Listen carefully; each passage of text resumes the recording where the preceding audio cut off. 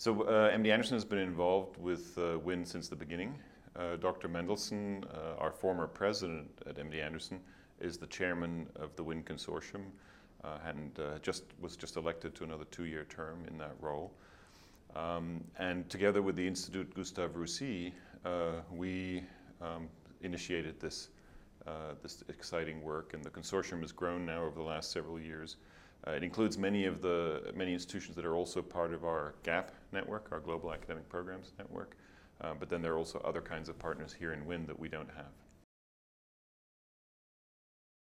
The GAP network exchange medicine, patient-oriented research, epidemiology, and so on. So we see WIN as an ideal complement to that. The GAP network is very open platform, broad in its intentions. WIN is a very strategic, focused engagement around personalized cancer therapy. So we feel the two really balance each other very well and continue to see tremendous value in being part of the WIN consortium. Collaboration is key in modern cancer research. I think WIN was created in acknowledgement of that fact, especially in personalized cancer therapy, where as you increasingly define the cancer on its molecular basis, you increase your impact on the patient, but at the same time you also keep shrinking the number of patients eligible for any one particular medicine. So that's why we really need to work together with centers across the world so that we can accumulate the patients. And so collaboration is critical. It's really in our blood in academia. And in the GAP network, we do this very naturally on an academic basis.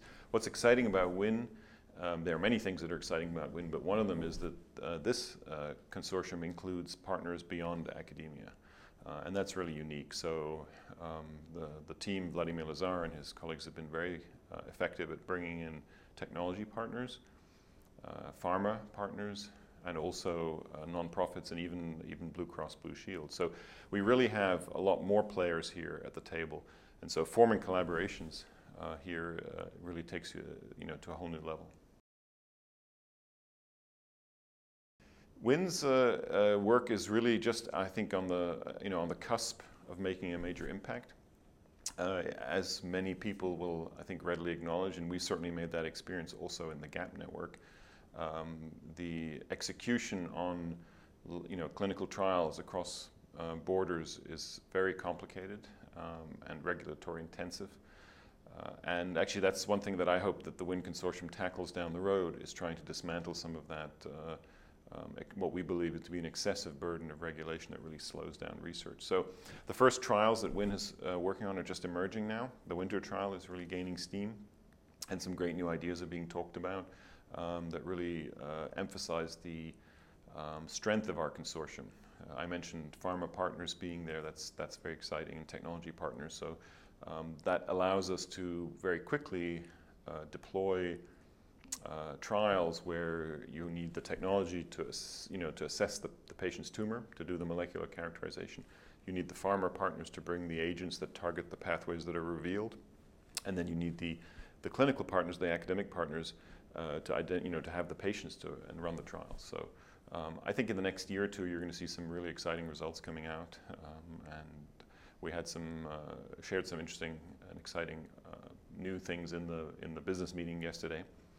So those are a little early to talk about publicly, but we're very excited.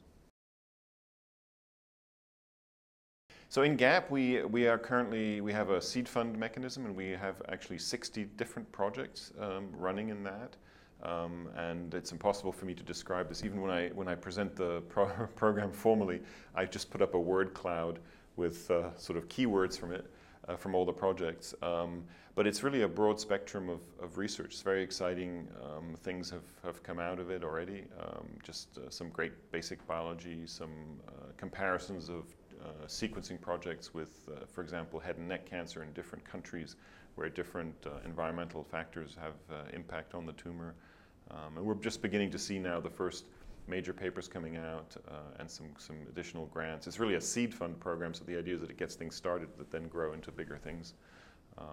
And what's exciting about it too is that because most of the projects involve multiple institutions, we're really, bringing the network closer and closer together and getting people to connect. So we have an annual conference where everybody gets together.